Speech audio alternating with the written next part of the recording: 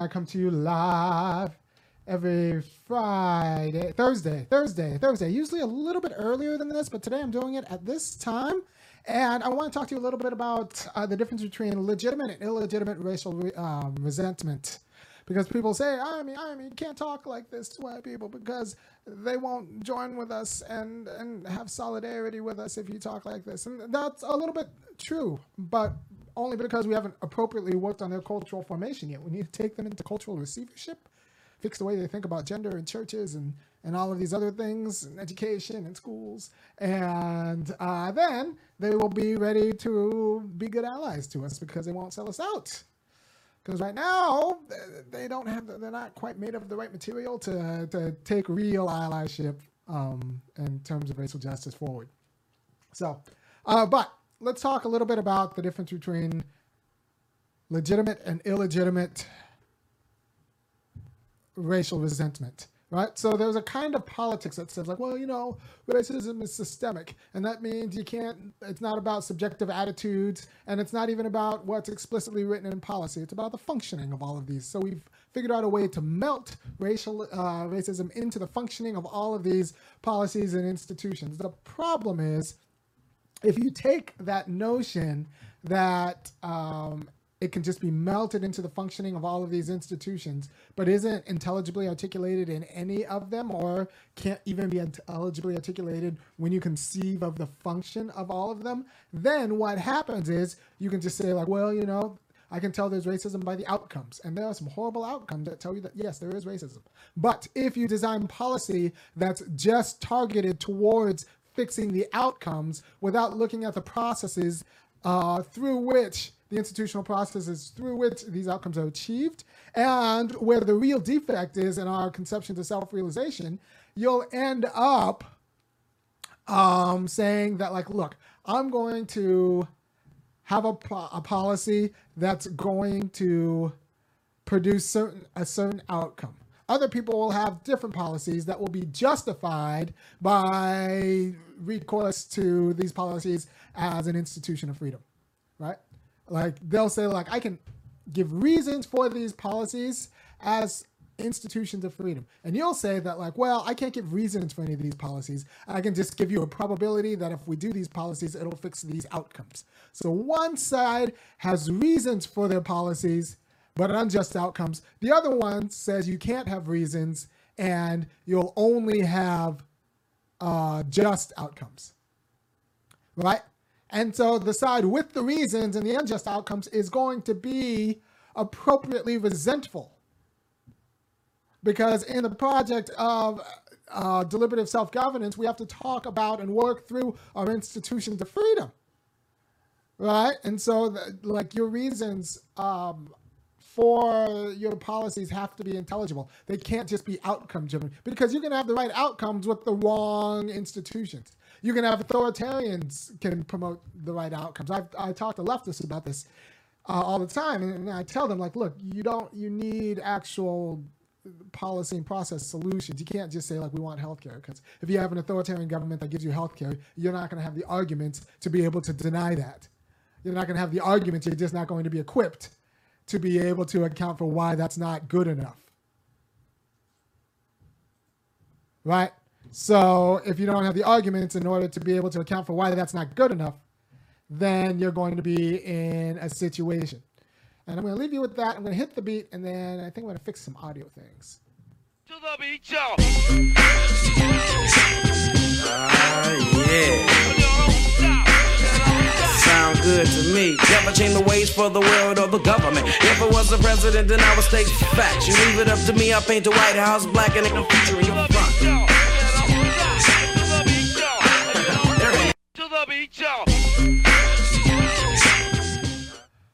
And I am back. So what was the point? So if you have an outcome-based politics that's you can't give reasons for, you can only point to the outcomes, you can't justify why we should institute these policies as institutions of self-government over the other person's conception of property or their conception of church or family or anything else. They have reasons, right, as a realization of freedom. All you have are outcomes that are probabilistic, right? Because when you just do outcome politics, you pretty much ceded political judgment over to technical experts whose job is to like create certain outcomes by any means possible. When you're actually doing political work, the means matters because the means has to be itself an institution of freedom. Governing itself has to be an institution of freedom. So operating like activities in civil society themselves have to be institution of freedom. They just can't be means for something else. Right? So when we're governing these institutions, we need to intelligibly understand them as institutions of freedom, not just institutions that produce certain outcomes. Because what you're going to do is you're going to end up creating legitimate resentment among the people who have reasons for their particular policy choices.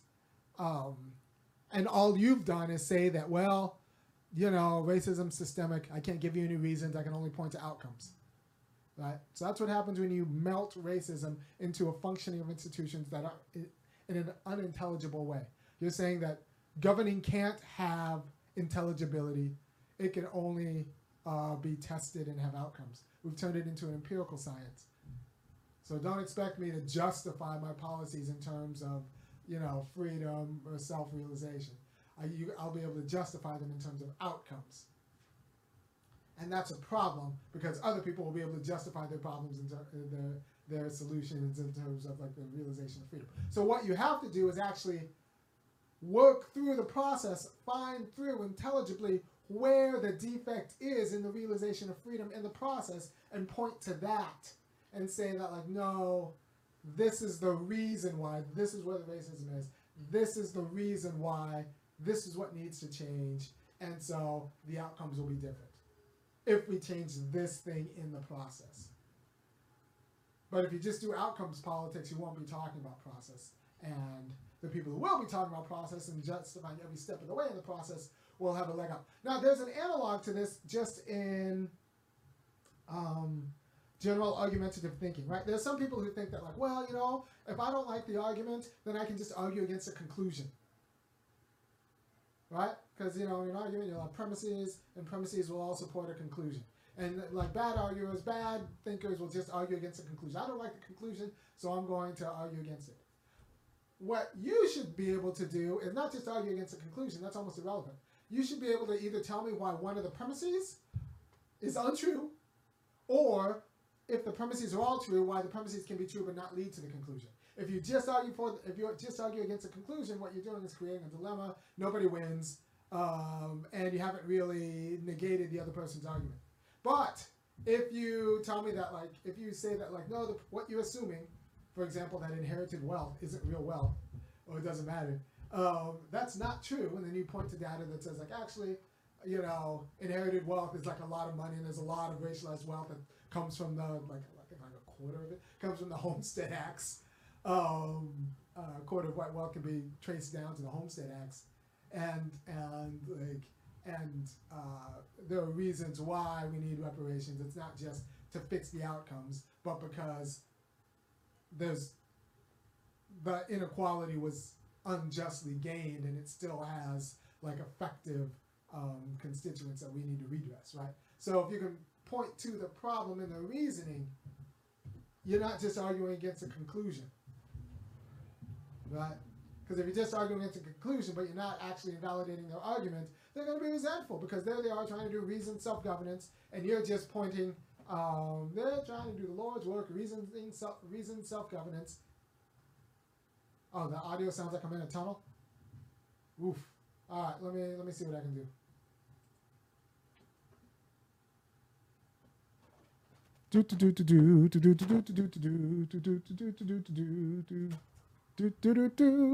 How's that? Better? Better? Yes? Better? Yes? Better? No? Yes? No? Yes? No? Maybe so? Better? Okay. All right. Well, we'll do with that. Okay. We'll do. Yeah. All right. Good. Better. All right. So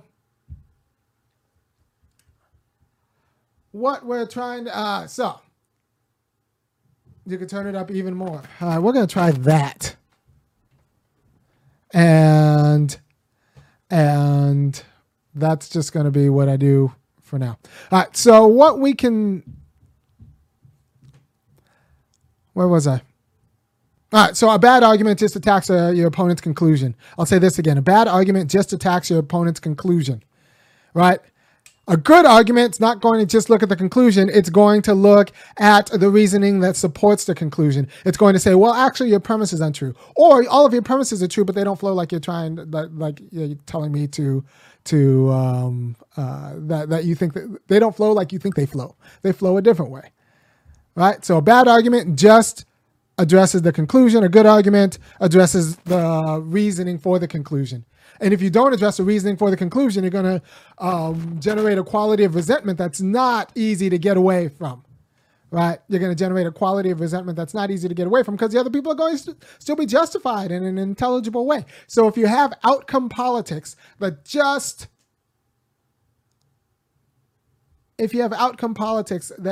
addresses the policy and the conclusion to make better, more equitable racial outcomes, but it doesn't address the justification for the unequal outcomes, then you're going to generate resentment, a quality of resentment that's not easy to escape. So if you're going to do this right, you can't just say, well, racism's systemic and melt it into the system and have it be the case that you can't give reasons for your policy. And you can't, more importantly, you can't invalidate the reasons for the other policy. Like, for example, this is why affirmative action also often gets a bad rep. Because people are like, well, why should we just have quotas and anything like that? Well, because we haven't actually made the argument about why the current distribution is ill-gotten. If you make the argument about why the current distribution is ill-gotten, and you talk about the GI Bill and the racialized housing and the racialized occupational sector, then you can make the argument for affirmative action. But if you just start with well, black people are cut out of these positions, so we need to get them into these positions, so let's just shoehorn them in, that's going to create a justified resentment, right? So what the argument against critical race theory is doing is actually undercutting the reasons for the quality of policies we need in order to be made whole. I'll say this again. What the arguments against critical race theory are doing are they're trying to undercut the reasons that will support the quality of policies black people need in order to be made whole. So, yeah, I mean, this is a very important point because you can't just say racism is systemic and then use that as a cudgel and for why people won't have reasons for the policy prescriptions that we need. Instead, you need to say racism is systemic. Here's where the system fails at this level, at this level, at this level, at this level. This is where it's failed historically, and how the illness is still with us, and that is why we need the redress. All right. So you'll get legitimate racial resentment if you don't give the reasons in a way that invalidates the current distribution and the current policies. And so, you watch, folks like me or Vet or Tone or other lots of people read Sandy Dairey's book, and in order to find, you want to say hi to the people? All right. So in order to find not just better policy solutions, but reasons for the policies and reasons that will invalidate the current reasons for the current policies. You don't just want to invalidate the current policy. You don't just want to say I don't like the current policies. And without invalidating the reasoning that undergirds and supports the current policies. Right? So you have to undercut them. This is a lot of my channel is teaching you how to work the body, right? People want reparations, but if you do that, And if you should want reparations, then we're going to get it. But you do that, you're going to have to work the body. You're going to have to go after the way white people think of church, the way white people think of family, the way white people think of property, the way the white people think of whiteness and gender. And all of that is because all of those institutions are predicated on black degradation. Right? So you just can't have justice. And like there's this idea, and this is an idea that's actually very popular among the quote unquote right populists.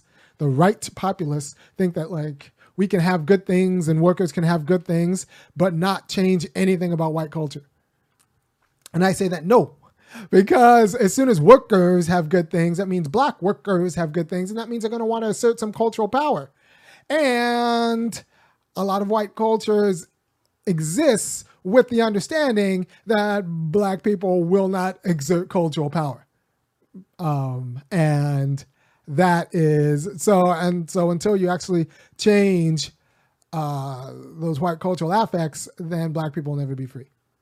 So I'm saying that no, we have to actually like work the white church, work the white family, work the white gender, work white ideas of property rights. You have to actually undermine those institutions that they think are freedom, but actually those institutions in the way that they uphold a quality of racial degradation for black people that's not consistent with making us whole. Right? So I hope this has been helpful. Yeah, the means must match the ends. That's Clorox Bleach said that. Yeah, the means must match the ends. You have to undercut their arguments and then push your policies. If you just push your policies based on the outcomes, you're gonna end up with justified resentment. You're gonna end up with resentment anyway. There's no way to do this without ending up with resentment, but there's one resentment that will be able to sustain scrutiny, and then there's going to be a quality of resentment that will not sustain scrutiny. There's one kind of resentment that's actually like, that's the resentment out of like the problems with democratic self-government and like the way outcome politics tries to run an end around the issue of democratic self-governance. And then there's a quality of resentment that's just like, well, I just liked what I had before, even if I realize now it was unjustifiable. Right? So we're going to get resentment anyway. One's going to be legitimate. The other one's going to be illegitimate. Watch this channel, do some reading in order to figure out that, watch this channel, do some reading, and in order to figure out like how to undercut and undermine the premises of that would support the arguments that are keeping us in a degraded condition. So thank you for your time. By the way, if you like anything I'm doing, go ahead and kick in $5, $15, and $50 a month at the www.funkyacademic.com. And I will keep doing what I'm doing because I believe in the uplift of our peephole. So thank you for your time, and I will see you next week. Bye. Probably before that. Oh, I have a special. So Crystal's coming on. Crystal Ball is coming on my show on Monday, about 2-ish Eastern time, a little bit earlier Pacific time. So about 2:15, I'm going to be interviewing Crystal Ball. It'll be live. It'll be hilarious. If you don't know Crystal, I'm kind of friend. She's cool, right? So she has me on her show Breaking Points, and before she had me on her show Hill. I got her in some hot water with some of her producers, but yet she kept having me on. So, she's one of the good ones. That's what an ally looks like. An ally is one of those people who allows you to get in hot water and still keeps having you on because they're interested in your mind, right? So Crystal's coming on my show. It's funny because when I'm on their show, I always just treat it like it's the last time I'll ever be able to be on their show on Breaking Points because, someone might say something or I don't know. And so there's this adage, act like you've always been there or act like you've been there before. I go the other way. I act like I'm never going back. But when she comes on my show, I can be relaxed and it'll